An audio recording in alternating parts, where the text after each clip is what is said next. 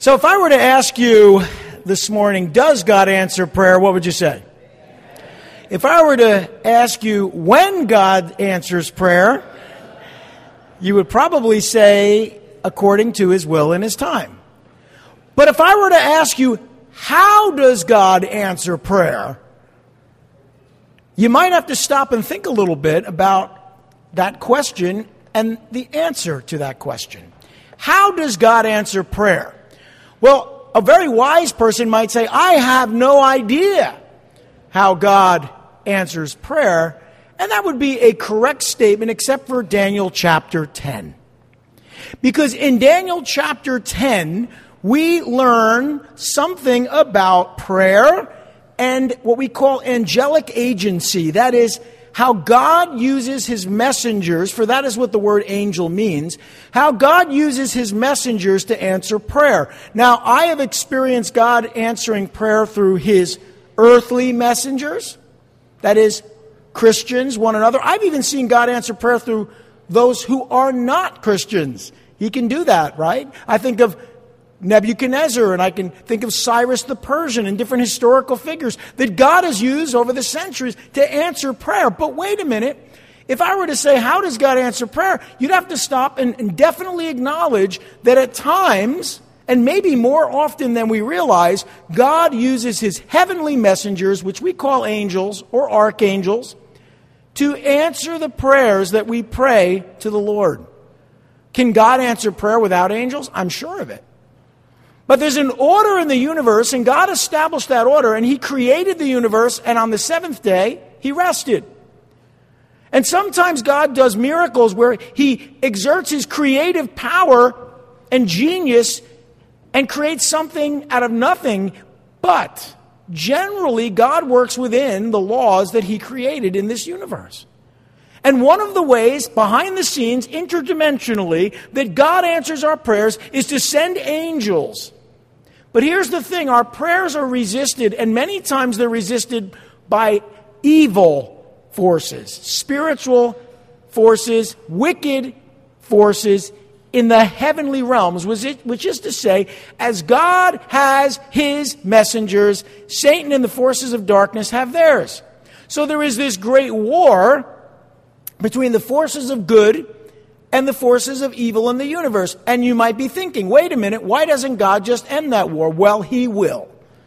There is a war here on earth between the forces of good and evil. And God will end that as well. But for now, we are living in an age at a time where the forces of good on earth and in heaven and the forces of good and evil on earth and heaven are waging war. And we have to acknowledge that when God answers prayer, there is a resistance, an evil resistance to that prayer being answered. And what we'll see in Daniel chapter 10 is that God is always victorious and He always answers prayer. Lord Heavenly Father, we thank You for Your word this morning, and we thank You that we've gathered here as a church family to be in Your word and to learn something about not so much the future at this point. We'll learn a lot about the future, Daniel's future, our past, in the coming studies. But for today, we're learning something about prayer. In fact, there's so much about prayer in the book of Daniel, maybe more about prayer than prophecy. And Lord, we ask that as we study Your word, You would speak to our hearts about the importance of prayer. And that You would show us in Your word, not according to my opinion or someone's ideas, how You answer prayer from heaven on earth. For when we pray, Your will be done on earth as it is in heaven, Lord, we're praying for You to do Your good work, not only in our hearts and in our lives, but in this world and for eternity. And so touch our hearts, speak to our hearts, we pray in Jesus' name. Amen. Daniel chapter 10 is such an interesting chapter because we seldom are given such insight into the way that God works through His heavenly messengers. And we will learn a lot about angels, although that's not really the theme of this chapter. If you remember the theme of the book, you'll remember the theme of this chapter, the sovereignty of God. God is sovereign, and that is what we learn in Daniel chapter 10. Let's look at verse 1. We read that in the third year of Cyrus, king of Persia, a revelation was given to Daniel, who was called Belteshazzar. Its message was true, and it concerned a great war. The understanding of the message came to him in a vision. Now, I've already shared with you that there is a great war in heaven taking place right now around us, interdimensionally. That's not just the only war, though. There were great wars that would take place from the time of Daniel on and through our lives and continue to take place in our world. Both spiritual and earthly, we see a war between good and evil. Some of the best movies and stories and books are written capturing this concept of a war against good and evil. That's because the truth is that good is challenged by evil on every front. Our nation today, you can't look at what's happening in our world and not see the forces of evil. Now, they think they have power right now. It's interesting, whenever the forces of evil are given some degree of power, they always blow it. They always eat their own. They always destroy one another because chaos never brings order. So sometimes the best thing to do, well, the absolute best thing to do is to trust God, amen? But sometimes the best thing for us to do is not only just trust God, but just let it be. Not to quote the Beatles, let it be. You see, here's the thing. You let things happen according to God's will, and you get God's results. Oh, but I don't like what God is doing. He didn't ask. God is sovereign. That means He'll sometimes allow very evil and wicked people to appear to be in control, to appear to get the victory. And then you learn within a few years that that victory wasn't so much a victory for them as it was a victory for God, a victory for good. Because there's one thing I'm sure of at this moment, there are a lot of people who regret the way they voted in the last election. But they have an opportunity to vote more properly in the next two. So here's the thing. I know that God is in control. Even if those elections don't go the way that I want them to, or I think they should, it doesn't really matter. What matters is God is in control. Here's what Daniel's learning. He writes in this chapter, actually through the remainder of this book, of revelation. He shares a revelation and a vision that he received. Now, we won't get to that actual vision or revelation today, but he did see something in the heavenlies that is a revelation in and of itself. He received this vision during the 3rd year of Cyrus's co-regency with his uncle Darius the Mede. And of course, this is about 536 BC. 2 to 3 years after the vision of Daniel chapter 9.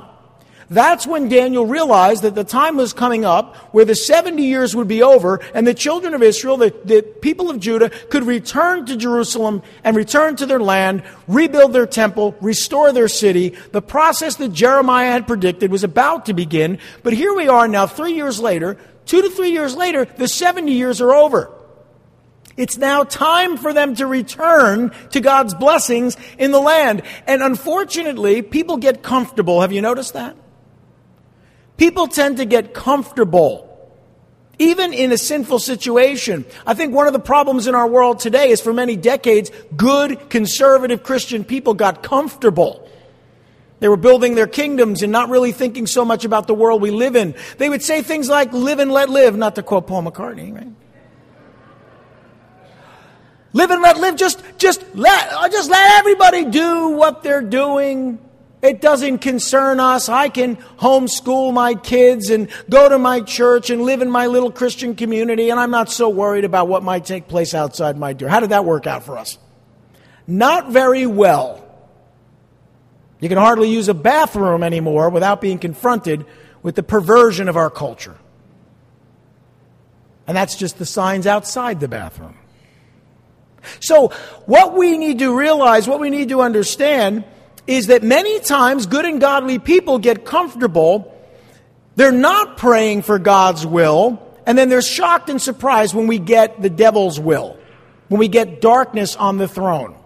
So, this is the 5th time that Daniel had received visions, the 5th and final time, at least in this book. Again, this happened after the events recorded in chapter 6. So these are some of the last things that we have recorded that Daniel experienced. Daniel, who was called Belteshazzar by the Babylonians, that was his Babylonian name, had been serving as prime minister to Darius for the last 2 to 3 years in Babylon, but Cyrus the Persian was the emperor of the Persian Empire. So Darius is the king of Babylon, but he serves underneath or below Cyrus the Persian. Now Daniel's about 80 to 90 years old, testifying that the message that was revealed to him was true and concerned a great war, which we've talked about already. And the understanding of the message was revealed to him in this vision as well, and he tells us that in verse 1. Then we get to verses 2 and 3. We find out that Daniel had been fervently seeking the Lord for 3 weeks when he receives this vision. 3 weeks of fervently serving the Lord in prayer and fasting, mourning, crying out to God, which he'd been doing really on and off for maybe most of the 70 years. And certainly 3 years earlier when he received the vision of chapter 9. We read that at that time I, Daniel, mourned for 3 weeks, and I ate no choice food, no meat or wine touched my lips. And I used no lotions at all until the 3 weeks were over. So that is, he was in prayer, he was just not really feeding his flesh or doing anything for himself other than crying out to God. He was mourning. Why was he in mourning? You know, we read over that, and we don't really stop to ask the question, why was Daniel mourning? I mourned for 3 weeks. I just shared with you that this was the time that they could return. The proclamation had been made by Cyrus the Persian.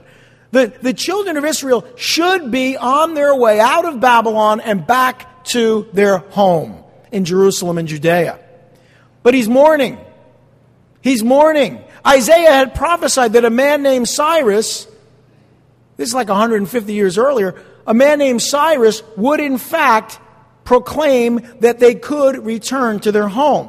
And Cyrus had done that. And few of the Jews were planning to return to Israel to rebuild their temple. Very few even wanted to go. Many of the Jews had not been seeking or serving God during the last 70 years of captivity. Remember many years earlier when Shadrach, Meshach, and Abednego were really the only 3 that didn't bow? So you see, the heart of the people had become filled with worldliness and idolatry and different problems that they had. And most of the Jews refused to leave that pagan culture of Babylon for the challenges in Jerusalem, the way that many of the church refused to stand up to the powers that wanted to destroy us during the pandemic. How did that work out for them? Not so good. Well, for certain churches, it didn't work out very well. I don't know, I'm not going to pass judgment, but I think those churches and those church organizations that bowed to the government, like Shadrach, Meshach, and Abednego, did not bow. But as they bowed, they found out what happens when you bow to foreign power, when you bow to anyone but God. They found out what happens when you look to government and not to God. So for those of us who've looked to God and not government, we're experiencing God's blessings. Can I hear an amen? Both in our church and our families. Oh, our world is in a mess, but wait a minute, God is still in control. So here's the thing, most of the Jews refused to get out of that culture. Jerusalem, the holy city of God, still lay in ruins. It was in desperate need of rebuilding, but no one was getting up to say, wait a minute, there's work to be done. You know, Bill, before he came up to do announcements, mentioned to me that Mike, who's our director of operations, he said that, we could use a little help in operations. Isn't that true? So I thought to myself, well, I'll mention it in the message. There's always work to be done in the kingdom, and not all of it is teaching Sunday school classes or cleaning up after the service or leading Bible studies. There's work to be done. Tell you what, next Saturday we're painting 2 of the classrooms. If you like painting, please let me know. Could use a couple extra hands. We don't need 1,000 people, but a handful of people would be very helpful. Moving furniture, prepping walls, that kind of stuff. If you're interested, we could use the help. Why do I mention that? Because there's always room in the kingdom of God for people to help out. For people to do the things that God is calling us to do. God doesn't just send angels. Wouldn't it be nice? One of the stories I remember as a kid, the shoemaker, remember in the elves? Or am I the only one that read that? Where the shoemaker had all these shoes to make, and in the middle of the night, these elves showed up and did all the work. I don't know why the elves knew how to make shoes, but they did. I wonder if they were pointy on the end. So here's what happens. He shows up, the cobbler shows up, and all the shoes are made. Wouldn't it be nice if that happened?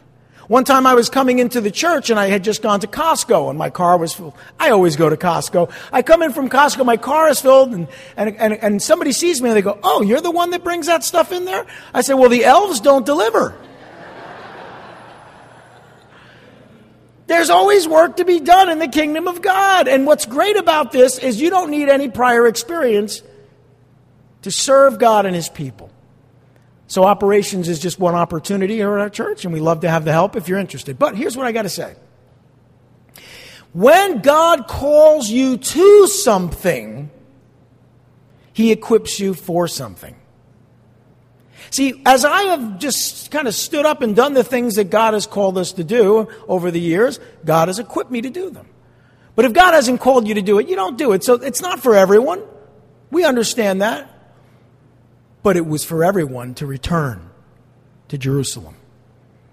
God had made that clear through many a prophet. In fact, for years they didn't want to leave Jerusalem, and God took them into captivity because they were wicked. Some of the Jews went to Egypt. They sort of disappeared, but some of the Jews came to Babylon, and they were there for 70 years. And now Daniel, who really is their representative in this empire, is making it clear to his people. Cyrus has said we can go home. Why aren't we going home? Why aren't we doing the work that God has called us to do? Now, that's a question you have to answer for yourself. I know I'm doing what God has called me to do. I oftentimes do more than I should, but I try to do what God has called me to do. And when I'm doing something that He hasn't called me to do, it becomes immediately apparent that I'm not called to do it. But all of us are called to do the work of the Lord. And Daniel was trying to get the people to see that, and he was mourning because people were very comfortable. Now, there are sometimes churches that pay a staff to do all the work. And I've often thought, well, that's a nice idea, but here's the problem with that. According to the Bible, the leaders are supposed to equip the people of God, in Ephesians 4, to do the work of the ministry. See, our job is to equip you to do the work. We do the work together. So here's Daniel mourning because the work wasn't getting done. Now, I'm not saying that's the case here at our church. The work gets done. But maybe you have a part in it. He was interceding on behalf of his people Israel, probably only drinking water and eating vegetables during these 3 weeks.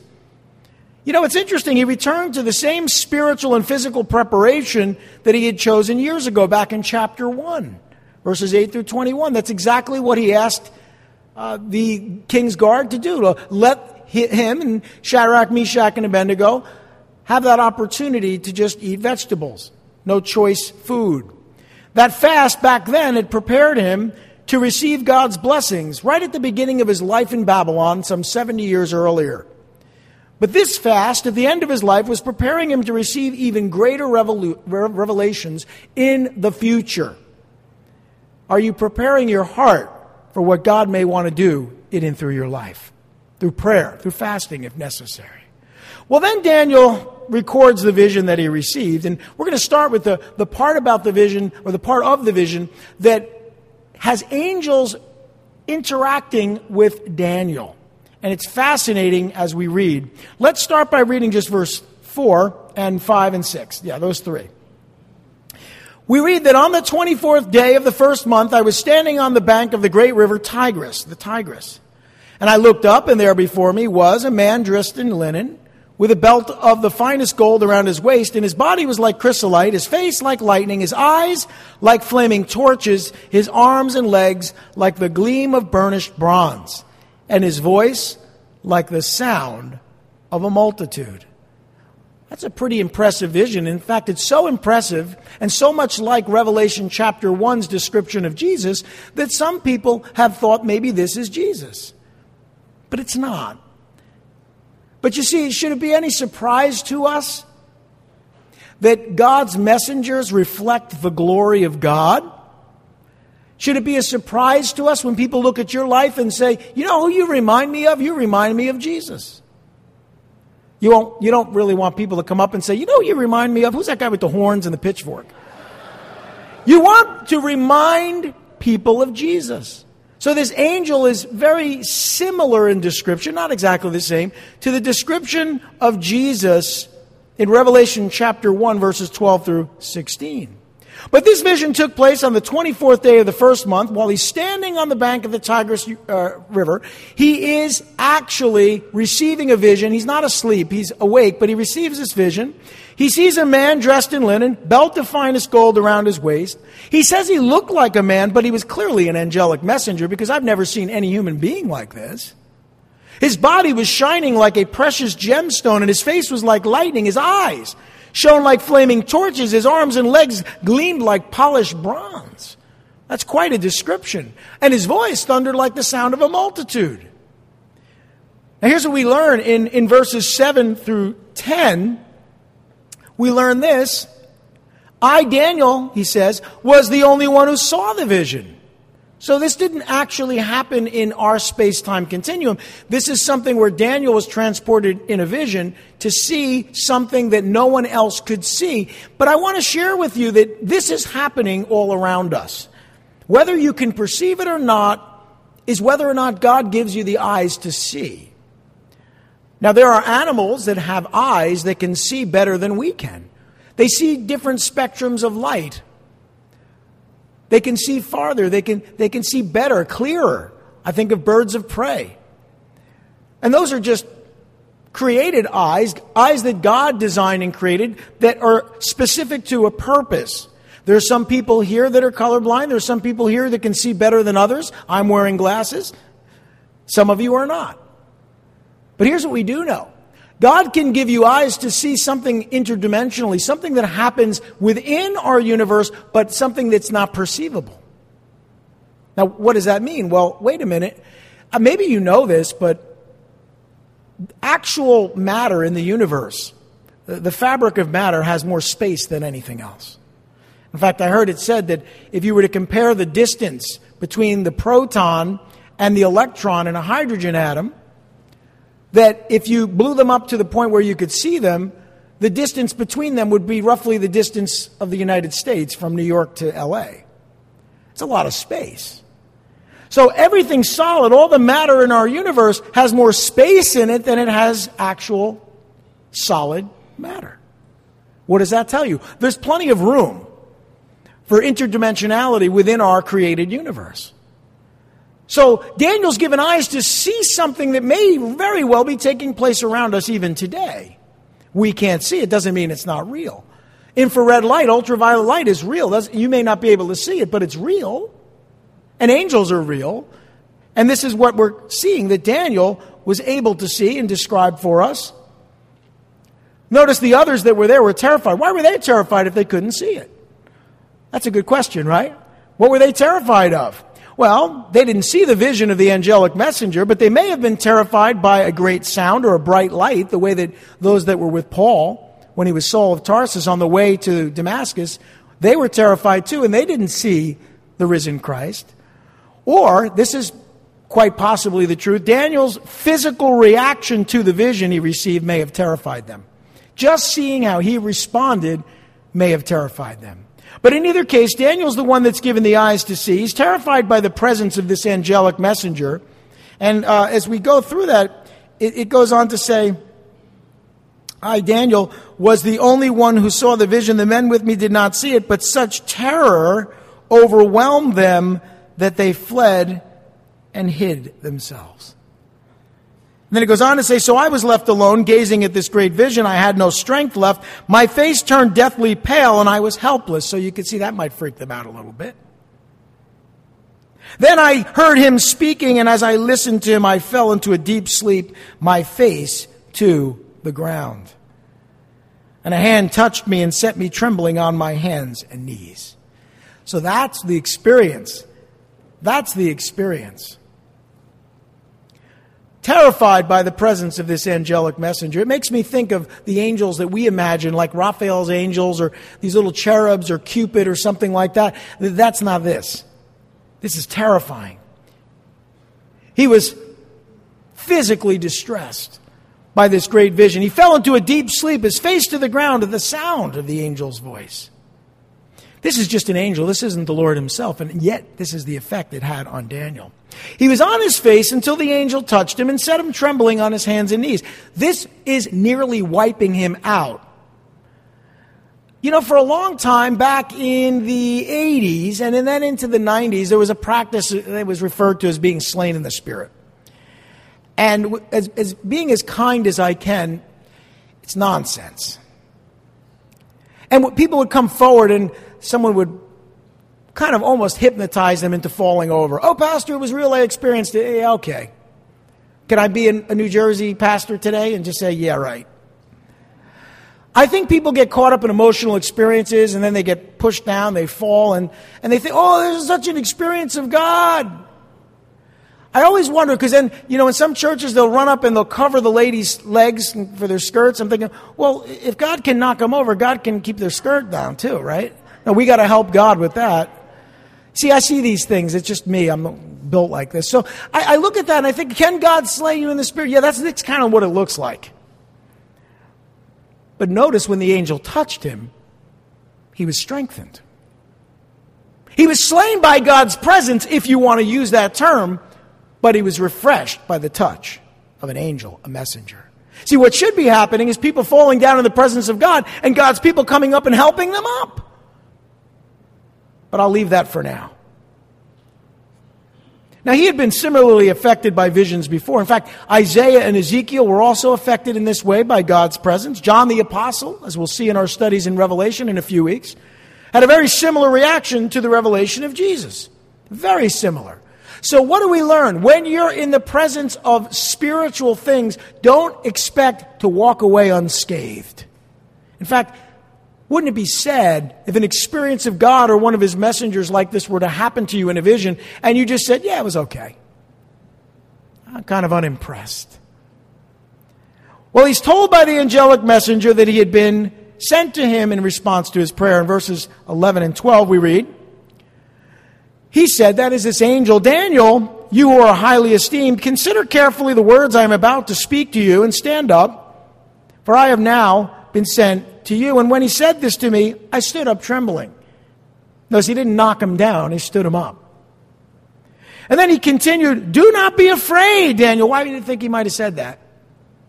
Well, he was very afraid. Since the first day that you set your mind to gain understanding and to humble yourself before your God, your words were heard and I have come in response to them. Well, the first thing I want to do is go back to that question I asked, how does God answer prayer? I can answer that from God's word, through his messengers.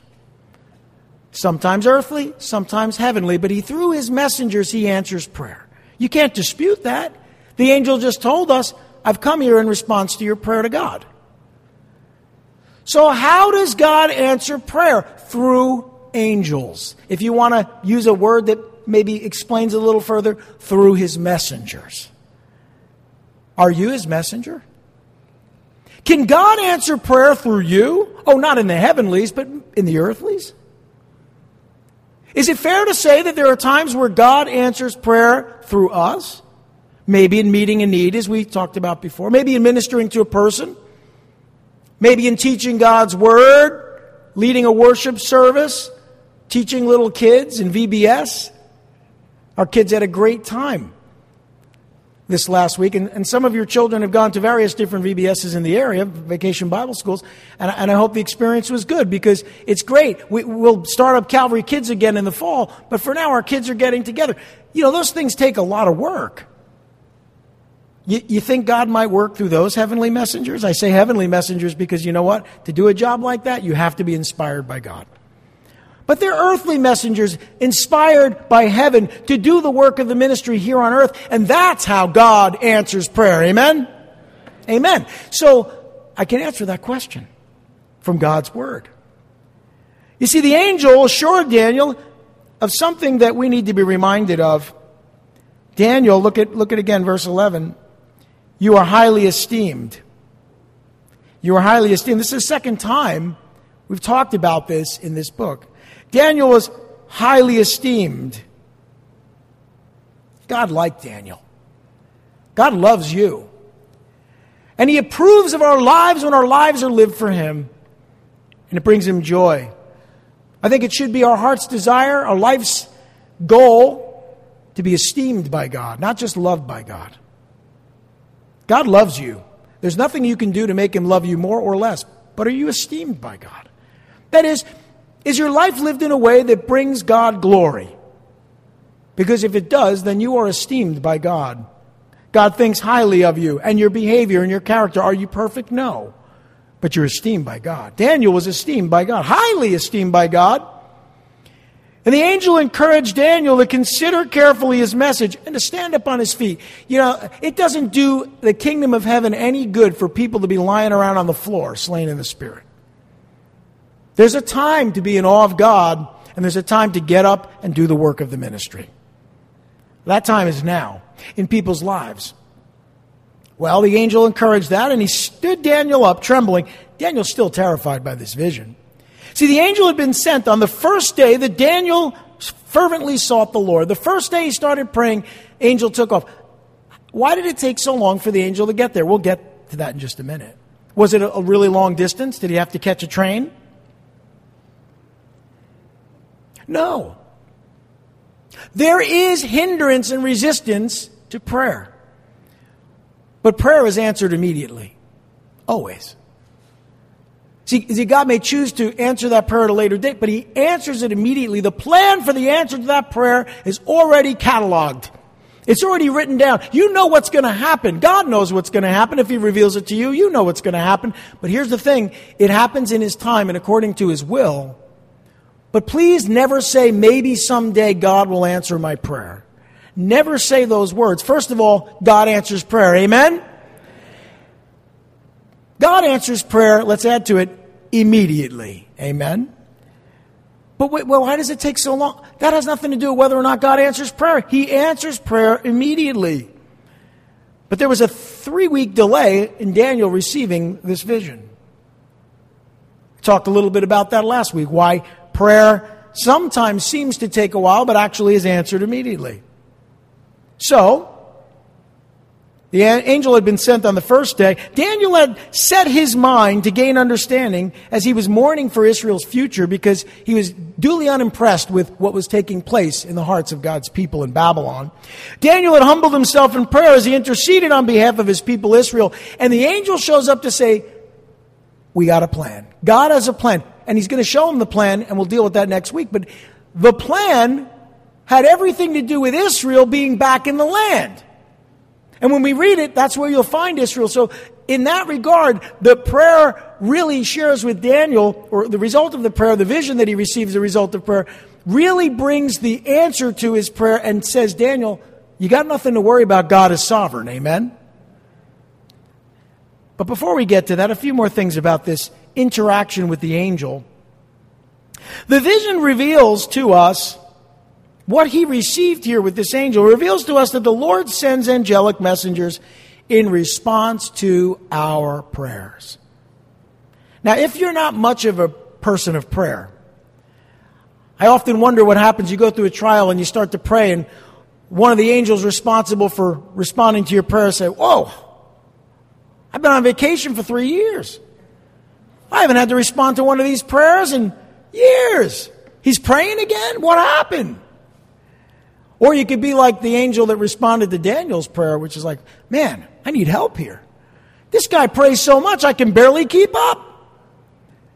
Now, I'm being a little silly to make the point. How busy are the angels answering your prayers? Remember, God answers prayer, amen? And He answers prayer immediately. The question is, are you praying? Are you praying? We talk about doing the work of the ministry, but the real work is to believe, Jesus said, and we get that work done mostly through intercession and prayer. But God sends His angels. Now, God heard Daniel's prayer on the very first day he prayed. But Daniel continued praying to God until he received an answer. So if you haven't received the answer that's already been given that you haven't received yet, keep praying.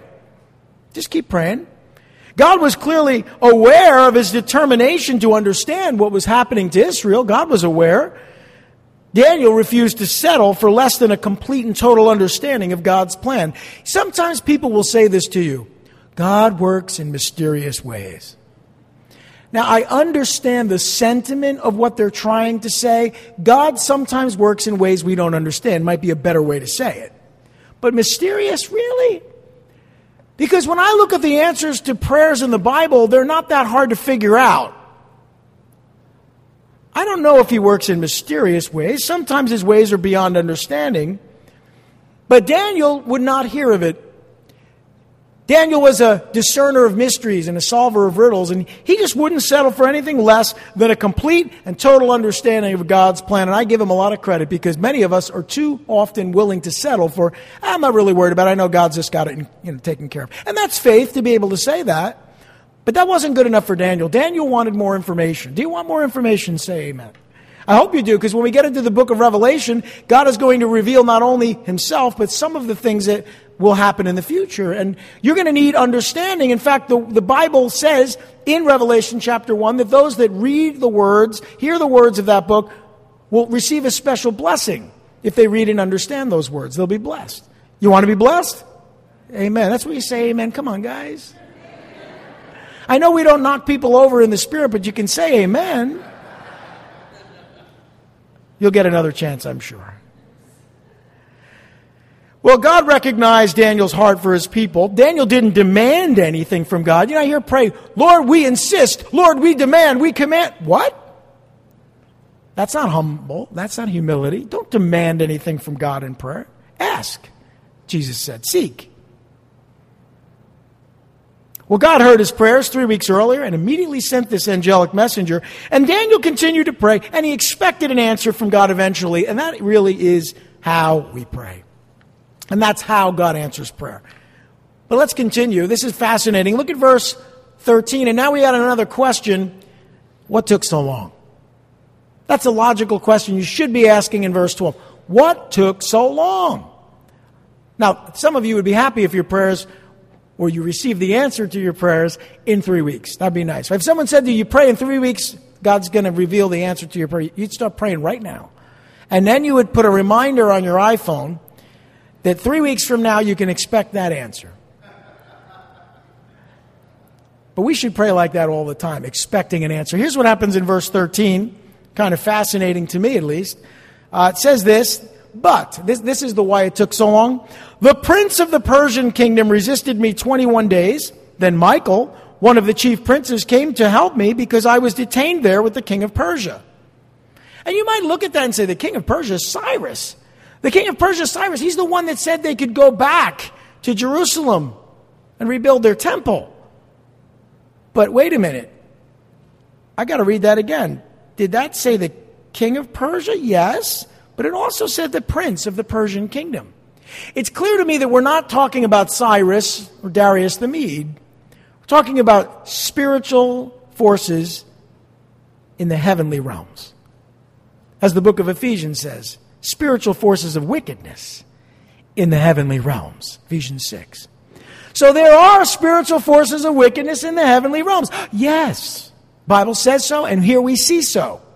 So as we read, as we learn here in verse 13, he was told by this angelic messenger that this angelic messenger had been resisted by the prince of the Persian kingdom. If this was just some prince or king, he couldn't have resisted the angel. Did you see the description? Who resisted him then? Well, this prince resisted him for the entire 21 days that Daniel was fervently praying. And this must have been, this prince of Persia, a fallen angel seeking to influence Cyrus, the king of Persia, against Israel, working behind the scenes to try to destroy God's people. You don't think that happens today, do you? You think there's a few fallen angels in the White House influencing some of these bozos? Some of these wicked people who come up with some of the most ridiculous ideas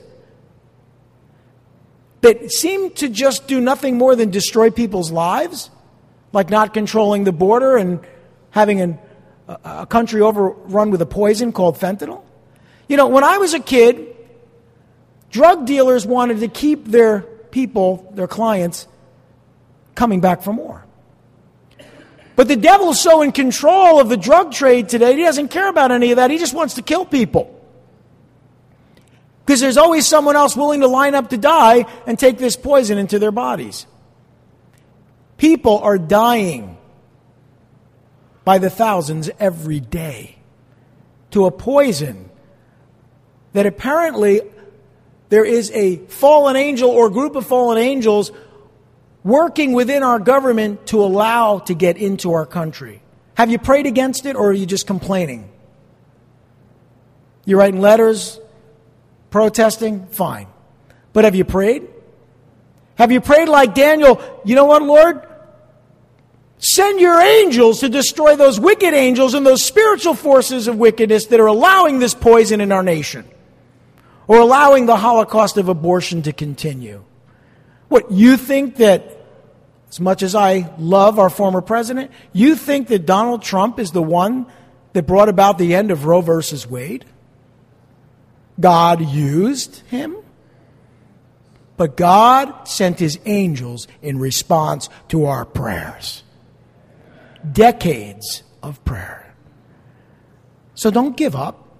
God has already answered our prayers. We haven't received all the answers to our prayers, but God has already answered those prayers. We're just waiting to see how he answers them. So are you praying about everything? Inflation. Are you praying about supply chain issues, gas prices? Are you praying? Oh, you sound so carnal, Pastor Tim. You're praying about things that, really? These things matter. They matter to you. They matter to your families. They matter to our world. Are you praying about them? Oh, I get these letters. Give money to support the war in Europe. I don't support wars. I pray that wars would end. And it's not about me picking sides either. See, I guess what I'm trying to say is Daniel was praying about these things, and God sent a mighty angel, and that prayer was resisted by the devil and his fallen angels. So you guys, we need to pray. And I'm not saying, you pray, I'm praying for someone, they had a hip surgery or something. No. Listen. We pray for all those things. We pray for our brothers and sisters who are recovering from surgery or going through a difficult time, or loved ones, elderly people that have fallen. We pray for all those things. Of course we do. But just don't stop there. Pray about the things that are going on in our world. And pray like Daniel. Humble yourself and cry out to God and expect mighty results.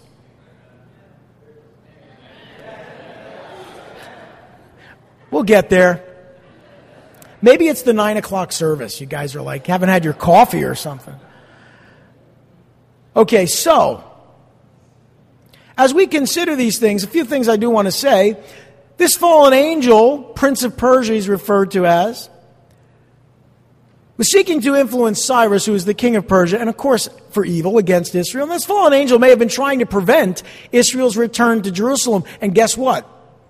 It was working. And that's why Daniel's praying. And during this time, he's helped by Michael. We know about Michael. He's one of the chief princes. And he's helped by this angel. Did you get a look at this angel? Can you imagine what Michael looks like? All right, so Michael, the chief prince, he comes to help this angel who was detained by the king of Persia, or the prince of Persia. And here's the thing. Michael, whose name means who is like God, is perhaps, I would suggest, perhaps the greatest of all God's angels. Here's the thing we know. He's the great prince of Israel. He protects God's people. He's the angel that protects the people of God. This we know from this chapter and also chapter 12 of this book. He's also called an archangel. He's powerful enough to rebuke the devil, according to Jude and Revelation. So, pretty significant angel got involved in answering Daniel's prayer. Now, Michael didn't show up, but Michael helped the angel who did show up. Michael assisted him in protecting Cyrus, the king of Persia, from the prince of Persia's influence. This is how God answers prayer. Now, he was going to be told by this angelic messenger what would happen. Look at verse 14. We read there, "Now I have come to explain to you what will happen to your people in the future, for the vision concerns a time yet to come." You know, the one thing that I have to just say, this vision reveals to us that fallen angels can hinder an angelic messenger's response to our prayers. Knowing that should inspire you to be more fervent in prayer than you've ever been, and especially now in this dark world. I don't know why, but I know that some fallen angels have access to God's throne. Satan, we're told, accuses us before the throne of God, but not forever. World rulers are certainly influenced by fallen angels. Fallen angels seek to destroy Israel, but God's angels protect them, and God's angels protect the people of God. And this one angel shows up with the purpose to reveal what would happen to God's people in the future. And so, verses 15 through 19 tell us, Daniel says, while he was saying this to me, I bowed with my face toward the ground and was speechless. And then one who looked like a man touched my lips and opened my mouth and began to speak. I said to the one standing before me, I am overcome with anguish because of the vision, my Lord, and I am helpless. I am overcome with anguish because of the vision, my Lord, and I am helpless. Do you know you're helpless? You're helpless. That's why you pray. Don't say things like, we're going to get this thing done. Pray. How can I, he goes on to say in verse 17, how can I, your servant, talk with you, my Lord? My strength is gone and I can hardly breathe. And again, the one who looked like a man touched me and gave me strength. Do not be afraid, O man highly esteemed. He said, peace, be strong now. Be strong.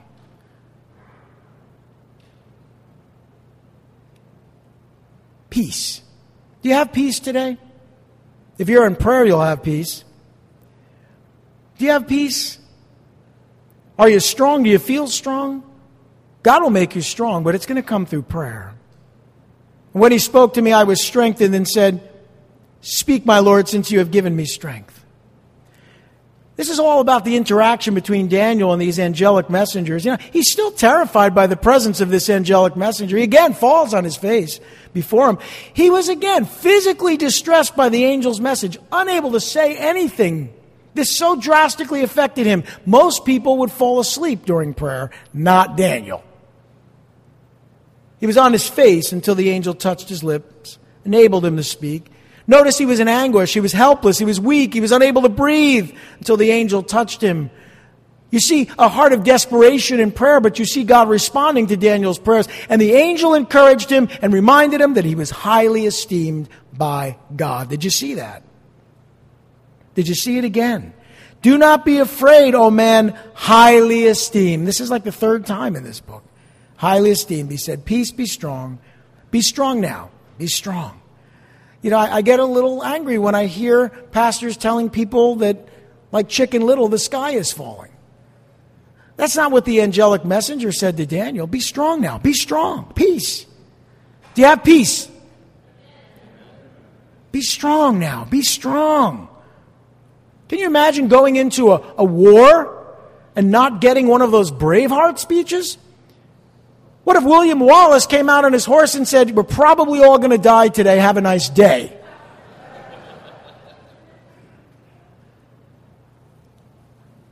Here's the thing. He is strengthened by the angel and he's now willing and able to receive revelation. And then look at verses 20 through the rest of this section into chapter 11, verse 1. This is what we learn. So he said, do you know why I have come to you? Soon I will return to fight against the prince of Persia. And when I go, the prince of Greece will come. But first I will tell you what is written in the book of truth. And no one supports me against them, that is the prince of Persia and the prince of Greece, except Michael, your prince. And in the first year of Darius the Mede, I took my stand to support and protect him. Oh, now we get an idea of what their job is, to support and protect these world leaders. You see, God has his angels supporting and protecting those world leaders according to his will as well. Be strong now. Be strong. Peace. God is in control. Daniel's told by this angelic messenger, his purpose in being there. Now he's about to return. We learned so much here, to fight the prince of Persia, who he had been fighting. And then the prince of Greece would come. He would continue protecting Cyrus, the king of Persia, from the prince of Persia's influence. And then the prince of Greece would come to seek to influence the kings of Greece against Israel. Now, he may or may not have been called to fight against the prince of Greece, but what we do know is that the Prince of Greece would come. And we've read all about the prophecies in Daniel that suggest that. God may have commissioned another angel to fight against that fallen angel. He has many angels, but God is in control. But he would first reveal to Daniel what was written in the book of truth. Wouldn't you like to have a copy? This book contains the intricate details of the future as foreseen by God. How could anyone, any God that we can acknowledge, how could he have a book called the Book of Truth written that describes every element of history before it's happened? He's God and he's sovereign. That should give you a little encouragement.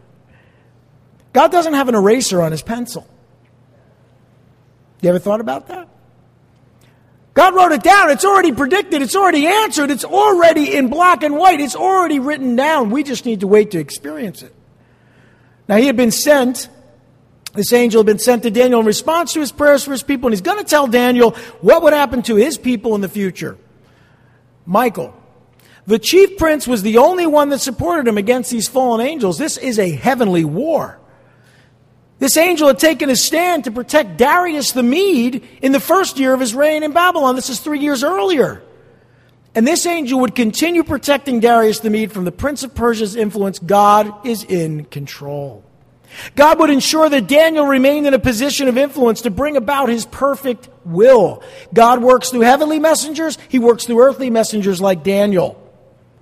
Daniel's position as prime minister would be threatened if anything happened to Darius, so God was protecting Darius.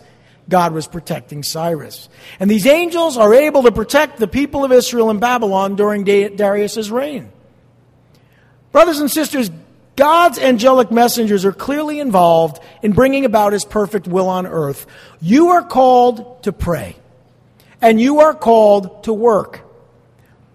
But we are called to see and experience God's answers to prayer in our lives and in our world. That is how God answers prayer. Are you praying? Lord Heavenly Father, we thank you for your word.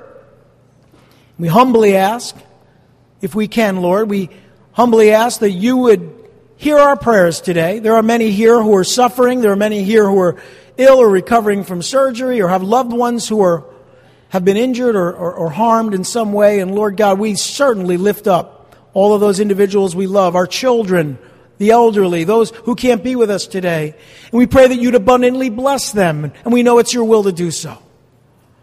But Lord, we turn to our nation today and our leaders, and nothing would be better than to see the princes, the fallen angels that influence our world leaders, defeated by your angels who could influence them for good.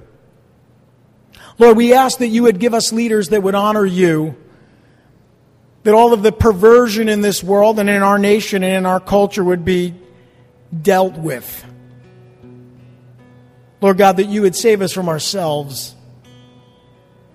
Restore godliness to our land. Oh Lord, we're not like the children of Israel where we need to go back to our land. We're in our land and we need to go back to where we were when you blessed us. We know all of the problems in our world, at our border and in our culture with crime and drugs and inflation and supply chain, and the list goes on of problems in our world. We know that you're sovereign. You can deal with all of those things. You only ask us to pray, and so we pray that you would send your mighty angels, that you would respond to our prayers today, and that we would be consistently praying them for your glory. Lord, save our nation. Heal our land. We ask you to answer this prayer in Jesus' name. Amen.